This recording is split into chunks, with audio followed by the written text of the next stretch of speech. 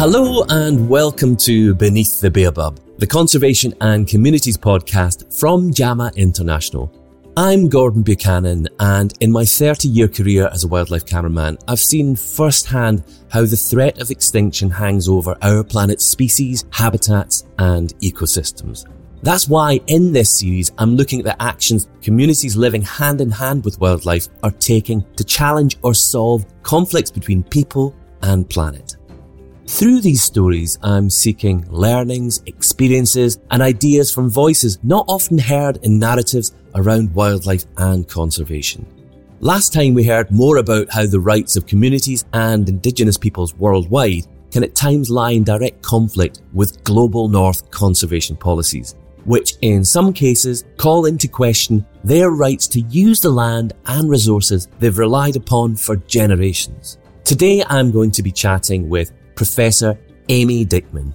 Amy is the joint CEO of Lion Landscapes, which develops solutions for biodiversity in places where often dangerous wildlife coexists with people. Their mission is to improve the situation for both parties and ultimately create models which can be applied to other human-wildlife contexts worldwide. Amy talks to me about her lifetime passion for wildlife, working with rural communities, the complexities of engaging in emotional debates around hunting, as well as the common misconceptions conservationists and wildlife lovers can be caught out by.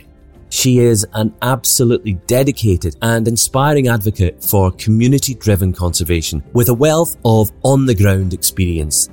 I hope you find this as eye-opening as I did. Let's talk conservation beneath the baobab.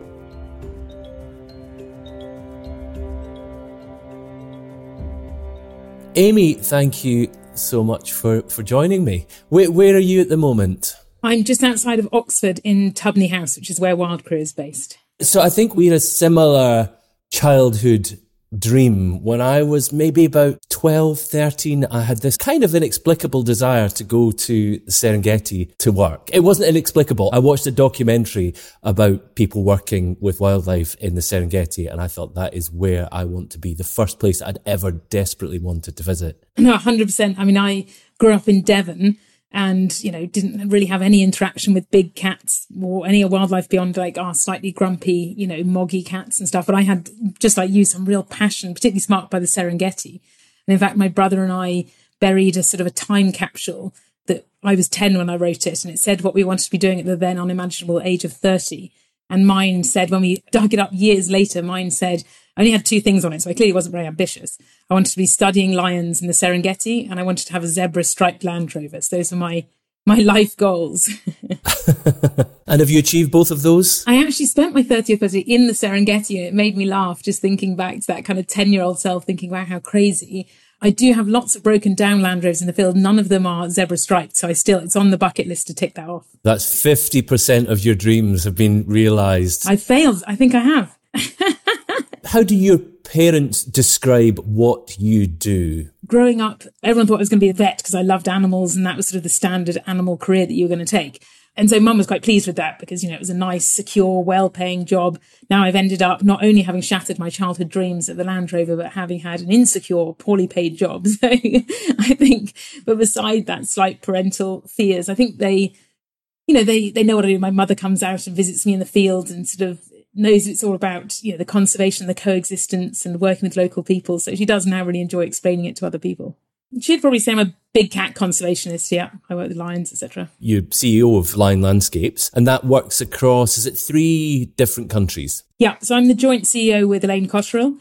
And so we work now at 4 different landscapes across 3 countries, so Kenya, Tanzania and Zambia. This is a collaboration that was born out of you both doing similar kind of work. It's quite rare in the conservation world for different parties to actually get together and collaborate.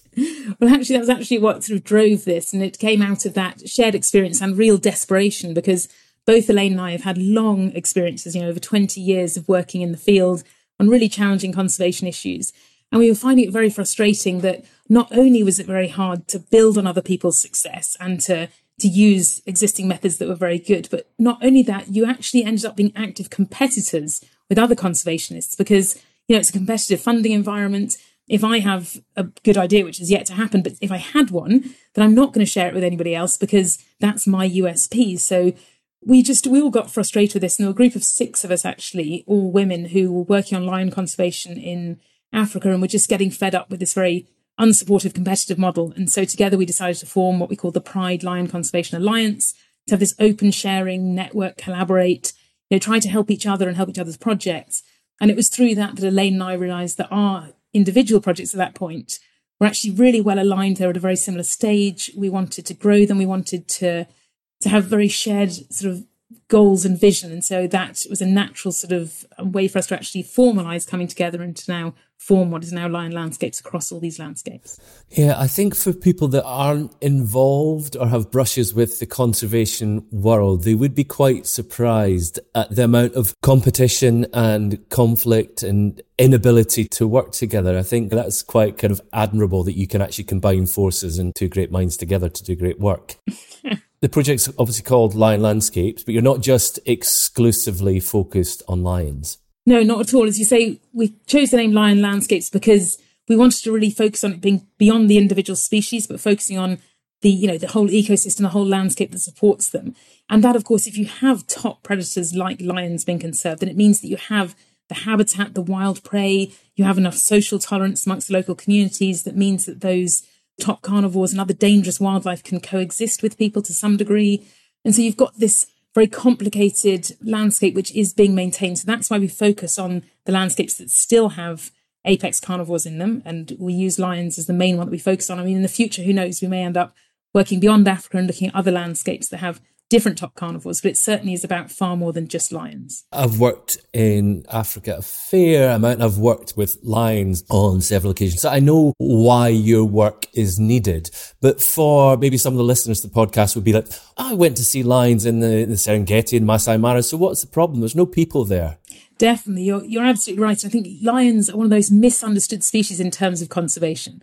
And it's ironic because they're one of the most well-known and well-loved and iconic species that we have, really. So the thing about lions is exactly as you say, when people go on safari, they tend to see them. When they turn on their TV on a wildlife documentary in an African savannah, they'll see them. And they don't see people in those landscapes. So it seems very isolated and secure.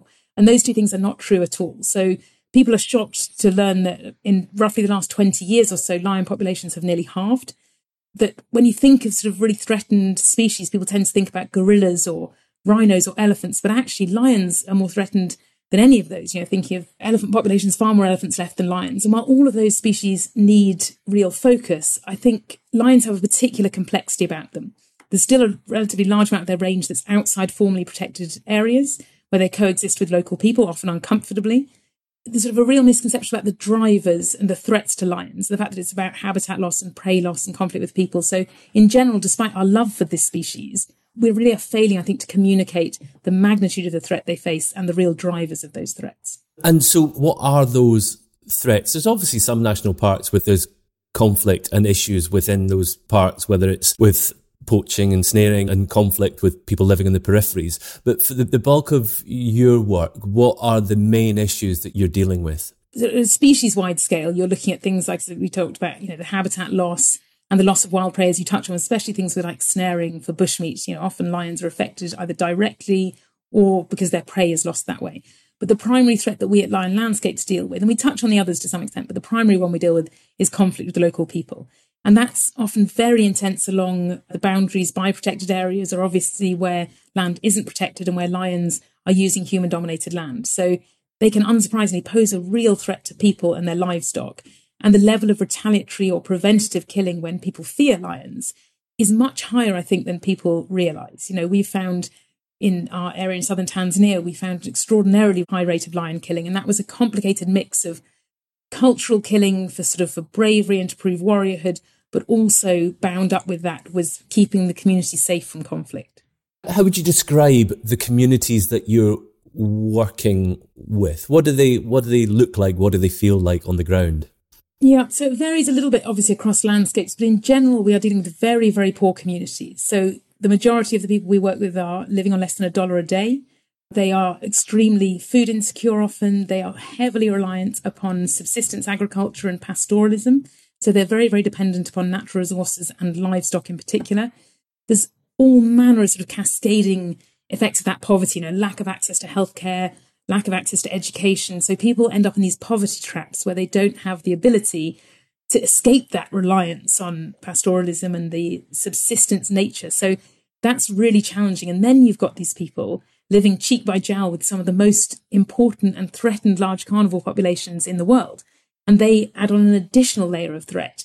And I think for those people who are already living in such vulnerability, it's really, really difficult when you've got to then send your child to school and there are elephants on the road and there are lions in the bush. And it's something that none of us, I think, listening to this would put up with. So the tolerance is there for this wildlife and it's amazing. It should be recognised. But I think the complexity and the costs that these animals impose on local people shouldn't be underestimated either. And it is hard for people to imagine. I love that scenario. If you walk your kids to school, when our kids were little, I'd say, okay, be careful at that junction. And when you don't listen to your headphones, it's not keep your eye on the bush for lions and make sure there's not a herd of elephants in your path. The more I think about it, and through this podcast, there is this huge amount of misconception about what the wild world is and how wild animals live and how communities have to live alongside a whole range of species. And I think the vast majority of wildlife documentaries, we show the wild world devoid of people. So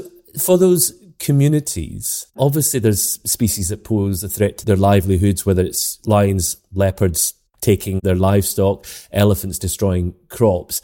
Do people in these communities have an intrinsic value of those animals, or they just much prefer that they're a lot further away from them? Well, the answer to both those questions is yes, in that they do have an intrinsic value to these animals. You speak to them, and particularly for the big cats, they think they're beautiful and they think they're powerful, they're majestic. They want a world where their children, just like us, they want their children's world to have big cats in it.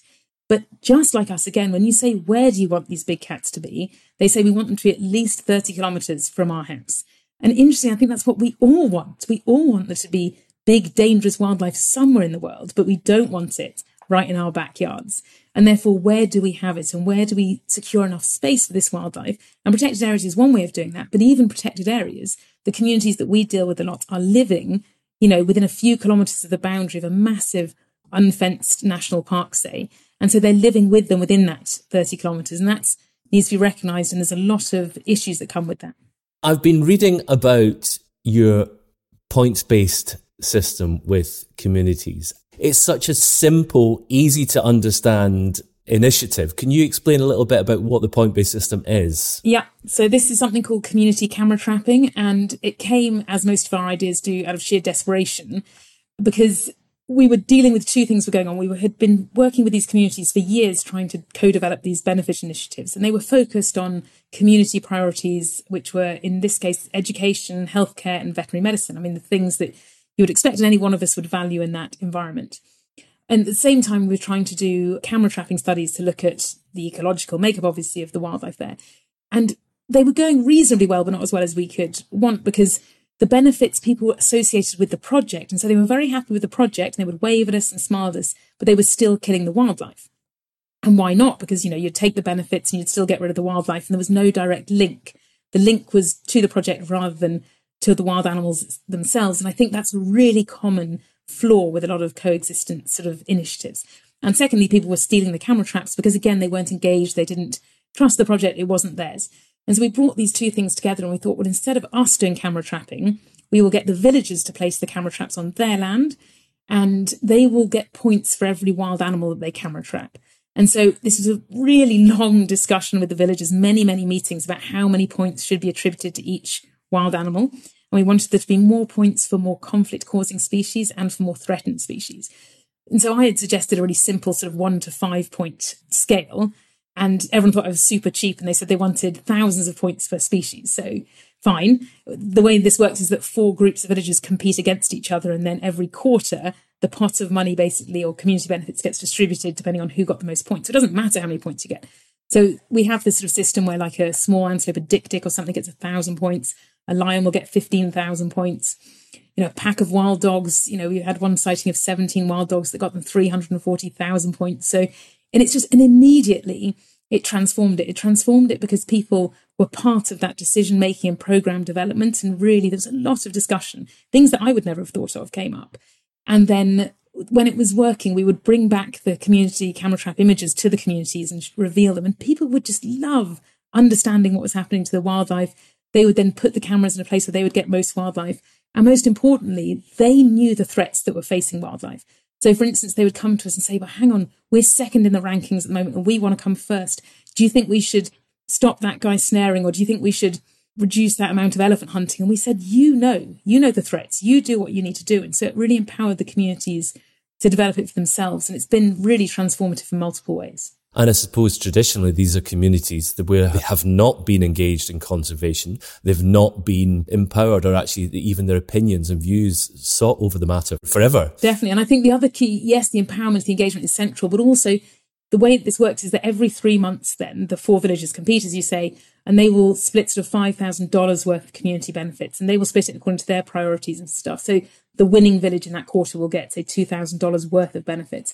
And even though it seems like a small amount, and then the next one will get 1,500, the next 1,000, the next 500. So they all get something. They spend it on community sort of initiatives, but it has become now a real driver of local community development. It's very clear that if you then, protect the wildlife, you get more points and you end up getting more benefits. And we did engage the women, because a lot of the women wanted to focus on maternal health and neonatal health. We found that there was an incident where the young men were going out on an elephant hunt, and the women stood up and called those young men back, and they said, you are killing the very thing that is enabling us to give birth safely and educate our children. We're not having it. And they put a ban on lion and elephant hunts in that village. And we could never have done that. And it was so empowering to see it come from them, because that's what we need. That's what we need for, for long-term conservation. That's very powerful. Thank you, Amy. We'll come back to you in just a moment. Next, I want to hear more about how their community-driven conservation initiatives are happening on the ground. Darwin Kanai Gakenia is the Community Enterprise Officer at Lion Landscapes. Darwin joins me now. What makes Kenya a unique place to work in conservation? I think it's because of its cultural diversity, that is one. Yeah, we have a mix of so many tribes, more than 42. All these cultures have had a history with conservation. There are communities that turned to agriculture, there are others that stuck to livestock keeping.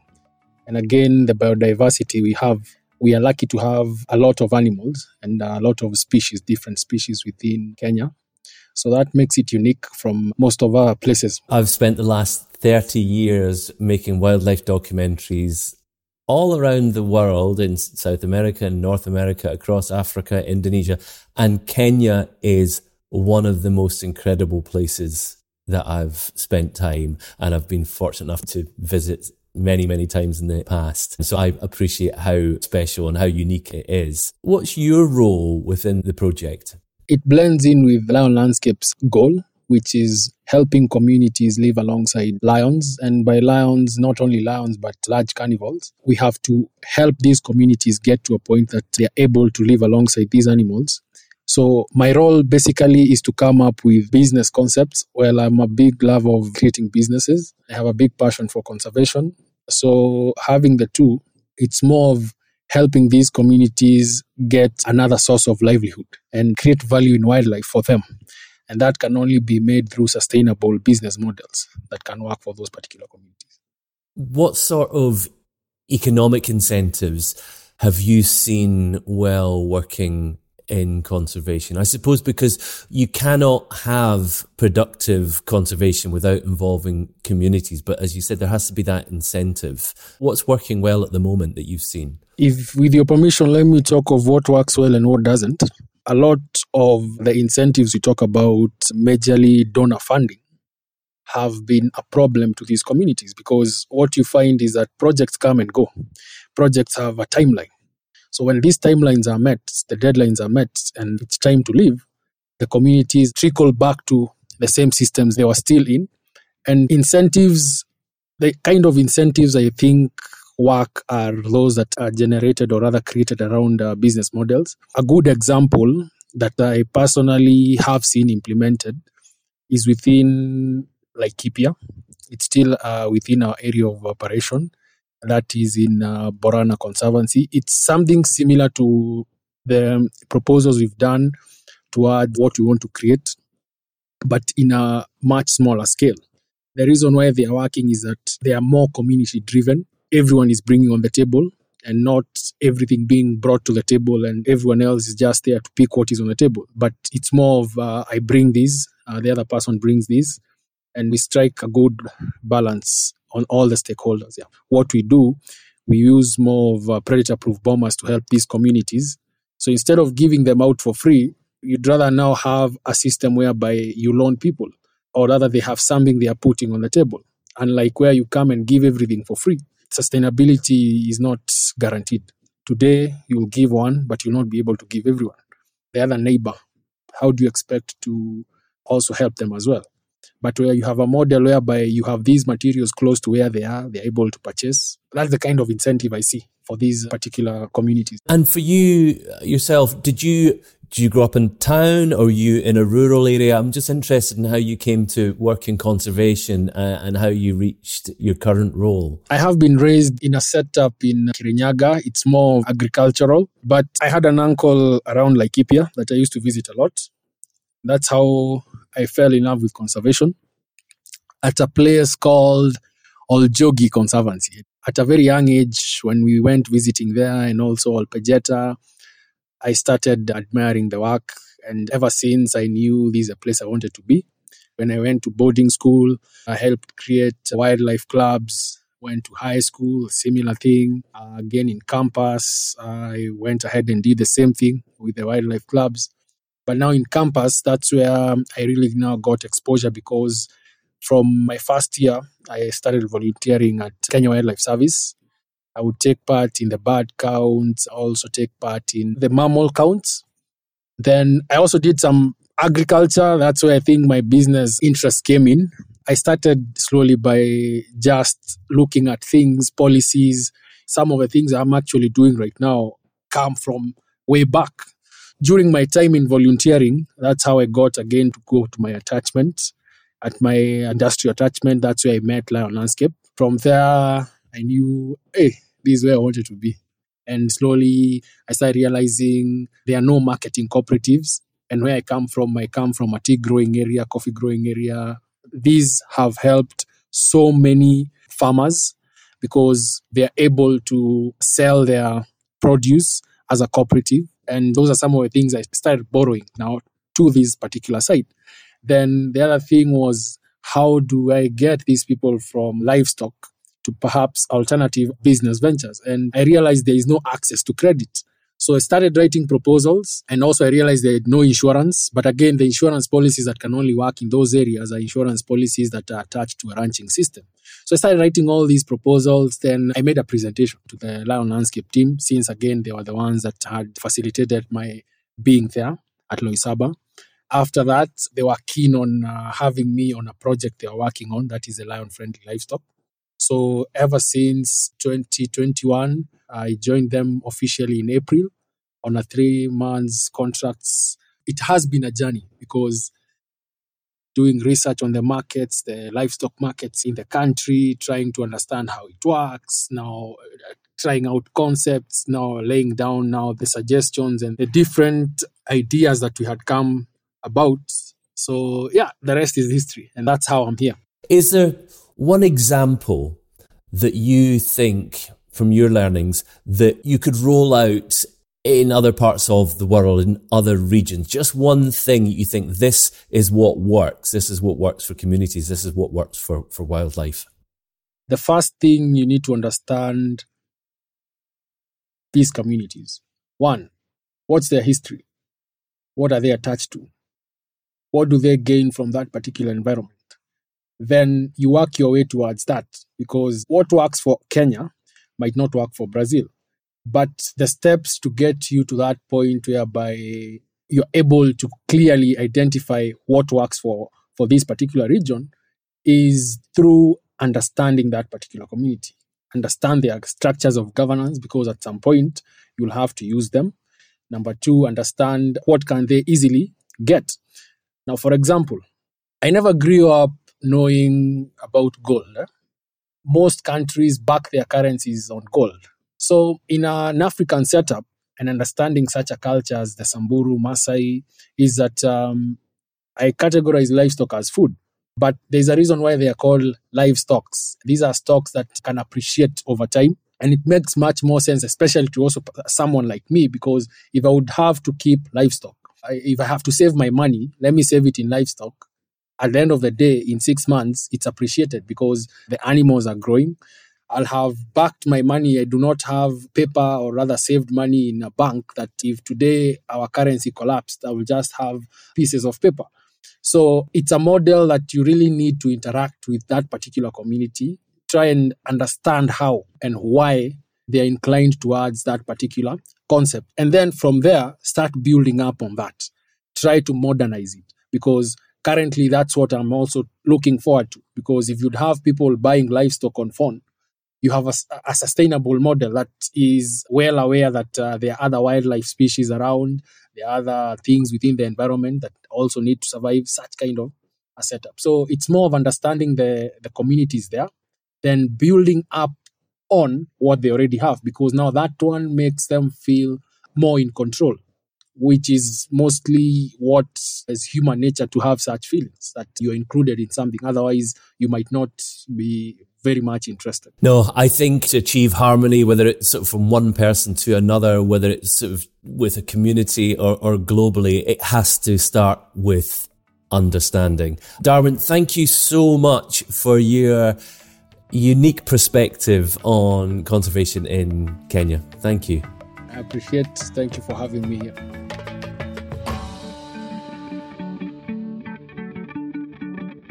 Let's continue the conversation with Amy.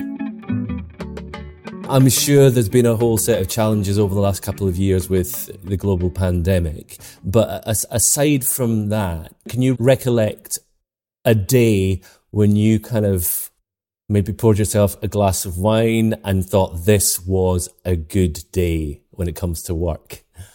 Definitely. Well, I've long wished for wine at camp. We don't even have a fridge, so that's always sad. At the beginning of the project, I mean, people had said to us, I knew there was lion killing in this area because of my master's and my PhD, but when we started in southern Tanzania, we knew there was lots of lion killing, but the group that were meant to be responsible just would not engage with us, and they don't engage. Everyone said it's the Barabaig tribe, the sister tribe to the Maasai, who are doing most of the lion killing, but they won't talk to anyone, let alone conservationists. And I thought, come on, you've just got to try a bit harder. So we went and we set up our tiny tented camp on village land right by the Barabaig. And sure enough, no one spoke to us for like 2 years. And we tried everything in the book. We would try to have meetings, we'd try to do everything. Nothing worked. And eventually I thought, well, maybe we can't engage with these people. And there was huge amounts of lion killing going on at the same time. And eventually we put up a solar panel at camp to charge our laptops. And then the Barabaig came to charge their mobile phones. And it just made me laugh. And I still kick myself for not realising that, of course, everyone wants the same thing. And a charging station for your phone is really useful. So that enabled us to discuss with them and start having a relationship as they would come to camp and hang around and charge their phones. And eventually we managed to have a community meeting with them. And we said, look, we are passionate about lion conservation, yes, and wildlife, but ultimately all we're trying to do is understand why you kill this many lions and whether there's a way that you could do it, replicate whatever benefits you're getting in a different way. And we said, we're not the police, we're not wildlife division, we're not here to cause any issues to you. We want you to be our partners. As we walked away from that, feeling pretty happy, and it was great to have this first breakthrough with the Barabaig. And then within about 4 days, those same group of warriors that we talked to went away and killed 7 lions right around camp. And we found the carcasses, and it was the worst day for the project. It just felt so disheartening. It felt like they were throwing it all back in our faces. And I called up a friend of mine, Leela, who runs Lion Guardians in Kenya, and said to her, we can't work with these people. I've tried everything. I'm literally at the end of my tether. And she said, this is a test. She said, you've told them that you value your relationship with them. They know you value lions. So they're now putting those two things, right up to say, which do you value more? Your relationship with the community or the dead lions? And so he said, you've got to do nothing. And sure enough, we did nothing. They knew we knew about the lions and we measured them and we filled in the reports, but nothing happened. And then about a week after that, they called us down to their tribal meeting in the bush. And it was the first time they'd ever had outsiders at the meetings. And they said, now we can work with you. And now we'll talk to you about the real issues are and hopefully work together for sort of making things better. And since then, it's really gone from strength to strength. So that first meeting was really amazing. Hopefully you had an imaginary glass of wine, even if you don't have any wine at the camp. I've spent time close to Maasai communities and I know their traditional relationship with lions. But can you explain what those cultural lion killings are about? Definitely. So I think this is another misconception. When people think about cultural lion killings, they always think of the Maasai and they think it's something that is very limited and happens with an age set, becoming a warrior. And that is true to a small extent. But actually, there's an awful lot of tribal lion killing that goes on. It's in remote bushland that tends to be fairly undocumented, where it's much, much more extensive. So this is young men being traditional warriors. And this, to be a warrior means to obviously defend your community, to be a reliable person, someone that you go to in times of trouble. And so lions being around is obviously a threat. And so these young men will go and will hunt lions. And it's for two purposes, really. They are obviously limiting the threat that exists to the community. But very importantly, for these groups, they will go out and the first guy who throws the spear that hits the lion, even if that person isn't the one who kills it, gets to cut off the right front paw of the lion and take a claw as a sort of a proof of kill. And then he goes around the whole community and he celebrates, and they celebrate with him that he's so brave and important. And he gets gifts of cattle for wealth, and he also gets attention from women. So it's the same thing that drives human behavior the world over, money and sex. And it's no different there, really. And so understanding those dynamics is really, really important for then sort of addressing that killing. And while people tend to think that ritualistic killing like that is sort of just quaint and not very damaging, the amount of killing that was happening there was hugely high, the highest recorded rate of lion killing in East Africa that we know of, certainly. And it's, you compare it to things like all the focus on trophy hunting that happens in the media, it was at least 50 times higher sort of per square kilometre than you would have had in a trophy hunting area. So this kind of threat is much, much higher and doesn't get very much attention at all and needs much more focus. The mention of trophy hunting, I think almost every circle in day-to-day life, living where I do, people have asked me, what are my views on trophy hunting? And I think there's this expectancy that I'm going to say, it's abhorrent, it should be wiped out. And people just don't understand the benefits that trophy hunting can bring. You've had a hate campaign online. You've tried to be publicly shamed for your viewpoint. Can you tell me a bit about that? Yes, definitely. Well, it was one of those things that as I was moving between the field and seeing all these massive threats that lions were facing, and then would spend a bit more time in the US and the UK, and the only thing that people seemed to focus on was trophy hunting. And there was a real disconnect between the real threats, things like habitat loss and conflict, and then this singular focus on an activity which we might find, repugnant or whatever. I'm a vegetarian, I'm an animal lover, I would never go on a hunt. It's just, but equally, I recognise that more lion ranges protected by trophy hunting areas than by national parks. So until we have something better to make sure that habitat and those lions and other wildlife are secured, it's crazy to take it away.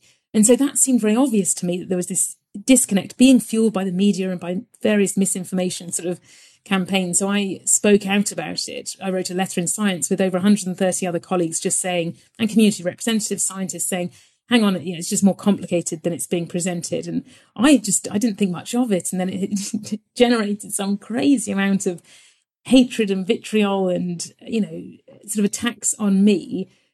And I think that's fine. You have to be willing to put your head above the parapet and say that, I'm going to be led by the evidence. And even if I don't personally like something, I still am going to be led by the evidence on it. And so I think it's an important thing to keep discussing, and not only the need to incentivize governments like, someone like Tanzania to put aside such huge areas of their land for conservation. And we need all the revenue streams that we can to make that happen, but also to recognize the rights of those local communities to sustainably use their wildlife. And in many places that is embedded as a right that we need to recognise there, just as we would recognise it here in the US or the UK. So I think it's an important conversation to have. The majority of people living in the global north are not vegetarians. They're not vegans. They're perfectly happy to wear leather. They're perfectly happy to consume meat. And yeah, I think there's just something about the killing of wild animals. I would have absolutely no desire to go and kill a lion or kill a giraffe. But can you just sort of explain some of the benefits that there are to trophy hunting? So one of the major benefits, and this is all well documented by the science, is the protection of habitat. And habitat loss is the major driver of biodiversity loss globally. So that should never be underestimated. And there is more land protected in Africa, for example, under trophy hunting areas than in national parks. Now, it doesn't mean it's being done perfectly. There's still snaring, in all of those different land uses, there's all kinds of underfunding, but it is providing just the same kind of benefit as phototourism. In addition, of course, people say, well, why not just do phototourism? Why not shoot with the camera rather than the gun, etc.? And that's complicated because phototourism in itself could never sort of maintain all the land that is maintained for trophy hunting, because it's not as attractive, it's not as open, you don't have the density of wildlife. You have, often thick tsetse flies. So actually, because hunters individually pay a lot more per hunter, you don't have to have that high density of hunters to make that land use economically viable. And the other key thing that people think about often when you talk about there that most people aren't vegetarian, people say, well, I get it if you eat the meat, or, I'm fine killing an animal to eat the meat, but not for fun. And I think a real misconception about it is that this is just for fun. And yes, for the hunter, this is all part of a big experience of being out in the bush and going on that hunt. But for the local communities, they get revenue from that trophy hunting. And critically, they get meat as well. And meat is really highly prized in these places, many of which are still very food insecure. And the government critically gets funds from those hunters, just like from other forms of tourism, which incentivize them to put aside large tracts of land for wildlife. And if we don't have those multiple layers of incentives to the government, to the local communities, we are not going to incentivize the maintenance of wild spaces and wild animals. My eyes were really opened. I went to Botswana a number of years ago and I was speaking to the people that ran a lodge there, and they were explaining how with trophy hunting restrictions in Botswana, the wildlife had been decimated because the presence and the revenue that was brought into local communities, that was incentive for local communities to protect those animals, and of removing hunting from those areas just was open season for poaching, and there was no presence there to actually monitor the wildlife in that area. I think it's a really important discussion to have, and I think it would be great if people were better informed or were prepared to look a little bit deeper into it rather than just taking that sort of tagline, sort of tabloid view. I suppose we just explain what sort of trophy hunting is for anyone that doesn't understand that concept. Trophy hunting is... Definitely. And even that, even thinking about what trophy hunting actually is something that's often confused. It gets confused with poaching, it gets confused with the illegal wildlife trade. Trophy hunting is the legal, regulated hunting of wild animals, specifically looking for wild animals that have a particular characteristic, such as antlers that the hunter might want to keep. And it does overlap extensively with hunting for meat. So I think important to recognise all those elements. We're not talking about canned hunting, which is, again, poorly defined, but of captive bred animals in small fenced enclosures. We're talking about vast wild landscapes and wild animals. And while the trophy hunter will keep part of the animal as the trophy, the local community does get the meat, the government gets the revenue, the local community will get some of the revenue. So there are these multiple benefit streams that will come from it. Let's chat a little bit about your relationship with Ruaha. Can you describe it for me, and why is it so special to you? Well, my relationship with Ruaha, it's funny because I was like you, I had that passion for the Serengeti. And when I first went to East Africa, I had met Sarah Durant from the Serengeti Cheetah Project, and we went out to visit the Serengeti. And it was as spectacular as I thought it was ever going to be, and spent this magical few days there. And Sarah said, well, do you want to do your PhD with me? And I said, absolutely. So I signed up. And then she said, right, just drive about 20 hours south until you hit a swamp. And I was like, what? Why can't I stay in the Serengeti? And she said, well, we've got way too many people in the Serengeti. We need people in Ruaha. I'd never heard of it. So to be fair, I didn't really pick it for any particularly learned reason. And so I rather grumpily drove off south. It took 2 days. It was horrendous. I was in the oldest Land Rover known to man. I had to get rescued by nuns. Anyway, ended up in Ruaha by the edge of this river in a tiny tent, and felt a bit daunted by it because up until then I'd worked in Namibia on cheetahs, and I just was like, I'd talked for so many years that I wanted to be out in the really wild bush studying lions. And once I was there with my tiny little rucksack and tiny little tent, I wasn't quite sure about it all. And then I got into the tent and night fell. And that very first night, a huge male lion came and prowled around the tent and sniffed the tent and then lay on the tent with me in it. And it was the most deeply terrifying moments of my life. And yet there was something just amazing about thinking, God, this is where you need to be to study animals like this and realise just, the craziness of people living right alongside them. And so it's a spectacular area. It is a huge, vast national park. It's beautiful. It's wildly undervisited. Even it has beautiful lodges and things. So, and it has incredible densities of lions and wild dogs, and it has cheetahs and everything. So it's just a fantastic place. You're describing it in that way. I don't tend to get itchy feet when I'm at home, but that description just makes me think that's where I'd quite like to be. Mm-hmm, really. So as your kind of work has progressed working with the Barabig, has there been ongoing points of resistance, or is it all rosy and that relationship's working really well? No, I think very few relationships are all rosy, in any of our lives that are always ups and downs. And I think the way that we've always taken with local stakeholders, including the Barabig, is that we are not there. We don't know how to coexist with these animals. I grew up in Devon, and so we need to listen to them. We need to put them at the heart of the conservation solutions that we co-develop with them. And for things like the warriors, that was about enabling them to get that wealth, that status, that warriorness in a different way. And when we had lots of discussions about what else could deliver that, we said, well, look, we can employ you as, lion defenders, we call them, where they track lions, they warn the community if lions are around, they help find lost livestock, lost children, they prevent against attack. We can do that, and it's partly successful. We said to them, what on earth would replace the status of lion killing? Because it truly does take a lot of bravery to go out and kill a lion with a spear. And they said the one thing that would replace it is learning how to read and write, because no one can do that. There was one guy in the village that could do it a lot, and I would never have thought that was remotely equivalent. But now they've all learned to read or write. They have passports. They travel up to Kenya. They are now the guys. And it was fascinating because these women came up to camp and talked to us, and they said, we used to want our daughters to marry lion killers. They said, but now we want them to marry lion defenders, because these are the men that are going somewhere, and these are the men that are going to get the money and the jobs. So I think putting those communities at the heart of it has been central and remains our absolutely central tenet in all of our landscapes that we work in. But it's never entirely rosy, and the pressures on everyone come and go. So not long ago, we had an incident where the Barabig queen arrived on the scene. And this has happened a couple of times, and usually it reflects just a lack of engagement and that they're feeling not as recognised. And so it involves quite a lot of discussion, obviously, with the community. So we sat down again and talked. And one of the times the Queen emerged was when they said that they felt all of their sort of what it meant to be Barabig was disappearing. Their language isn't really written down. You can't go and learn about Barabig. There's like one book about the Barabig. There's nothing. And so they were feeling quite erased. And so we sat with them again and said, well, what could make a difference? And we came up with the idea of a book about the Barabig and in this scenario. So we wrote a children's book with them. And it sounds so silly. It sounds like nothing. But they sat with us and they helped us talk about how the Barabig would interact and put the clothing and the types of spears. And for them to see this book back in the communities, it really changed it. A, because we'd listened, I think, and done something with them. And B, because they saw themselves. This is their story. And when you talk about things like conservation filmmaking, which is great, who doesn't love wildlife filmmaking? But when we've shown that as part of our education, it's notable that almost all of them are in English.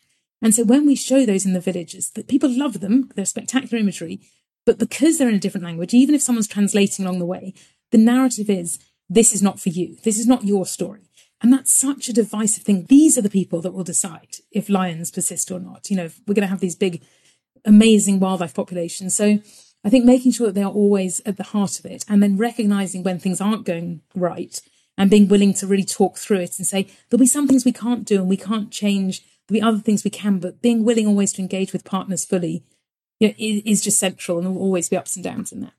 Simple is always best, and the points-based system is simple. But as you said, producing a book, you can understand how important that is, because it makes those communities and those people feel valued and feel some kind of worth. And I think that's sort of the key to any collaboration or any project, is about empowerment. It's about involving those people and those communities in decisions that are being made that concern them. Given the threats that our planet faces, given the threats that lions in Africa face, what are your hopes for the future? What kind of world would you like to see us living in when it comes to lions in sort of 20 years from now? Well, it's funny because not long ago, my daughter turned to me and she's 7 and she said, I want to do what you do when I grow up, Mummy. She said, I want to save lions. And there was a sort of fleeting moment of pride. And then there was a really quite a crushing sense of, I don't know, just fear, I think, of that. Will there be lions? So I say, will she turn around and say, none of you did enough? Are you going to end up in this very sort of depleted world? And it literally keeps me awake every day, I would say, about just what world we're leaving for our children. But I think there is a reason for hope. We're seeing these discussions becoming much more central. Obviously, the climate discussions and the need to have much more of a zero carbon future has risen up the political agenda. We still need it to be far, far higher and be matched with political will and funding. And I think the biodiversity crisis is starting to emerge as that, because to some extent it's sometimes been sort of subsumed almost or hidden behind the climate crisis. And I think we have to recognise the significance of the biodiversity crisis as well. But we are seeing people recognise that the public wants this. We all want and we need to live in a world where nature is thriving, because then it's only then that even people can thrive. Even if your only care is about people, then we need nature. And I think you see things like the Discupta reviews and these sort of discussions about financing and novel ways of thinking about how to finance and truly recognise the value of nature and how to translate that global value of nature down to the local level, whether it's through things like the rhino bonds that have emerged recently. We have something called Lion Carbon, which is a premium carbon offset that is in sort of areas with lions. There's all sorts of novel mechanisms. And I think it's the start of something. It needs to be sped up. It needs to be much more central and have a lot more political will and focus and funding. But I think we can turn the tide to have that better future. I feel that the tide is turning. We live in a changing world, and it's changing not just for communities in Africa, but it's changing for the global community. And I see that people are much better informed than they were even just a couple of years ago. And I feel that does give me a huge amount of hope, because things are moving in the right direction. Maybe not as fast as we all would like, but it is really uplifting to hear about your work and the progress that you've made. It is really vital. So yeah, thank you, and keep up the great work. Thank you very much. Thanks a lot, Gordon. It's been fascinating to dive into the complicated and emotional topics of hunting and how that connects to sustainability and the creation of value for wildlife. Whilst it's not an easy conversation to have, I admire Amy's determination to change attitudes in this space and bring the experiences of people and communities to a global stage. I also loved hearing how she managed to win the trust of the Barabeg and develop such a powerful relationship after years of effort. This is really incredible. If you'd like to find out more about Lion Landscapes, you can find links in the show notes, or just visit the website jamainternational.com to explore more amazing international projects.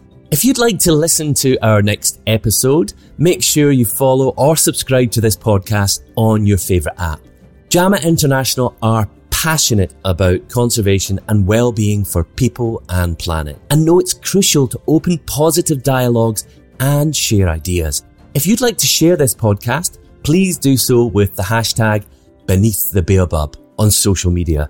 Baobab is spelled B-A-O-B-A-B. Or maybe just start a conversation with a friend. I'm Gordon Buchanan, and I hope you'll join me next time beneath the Baobab.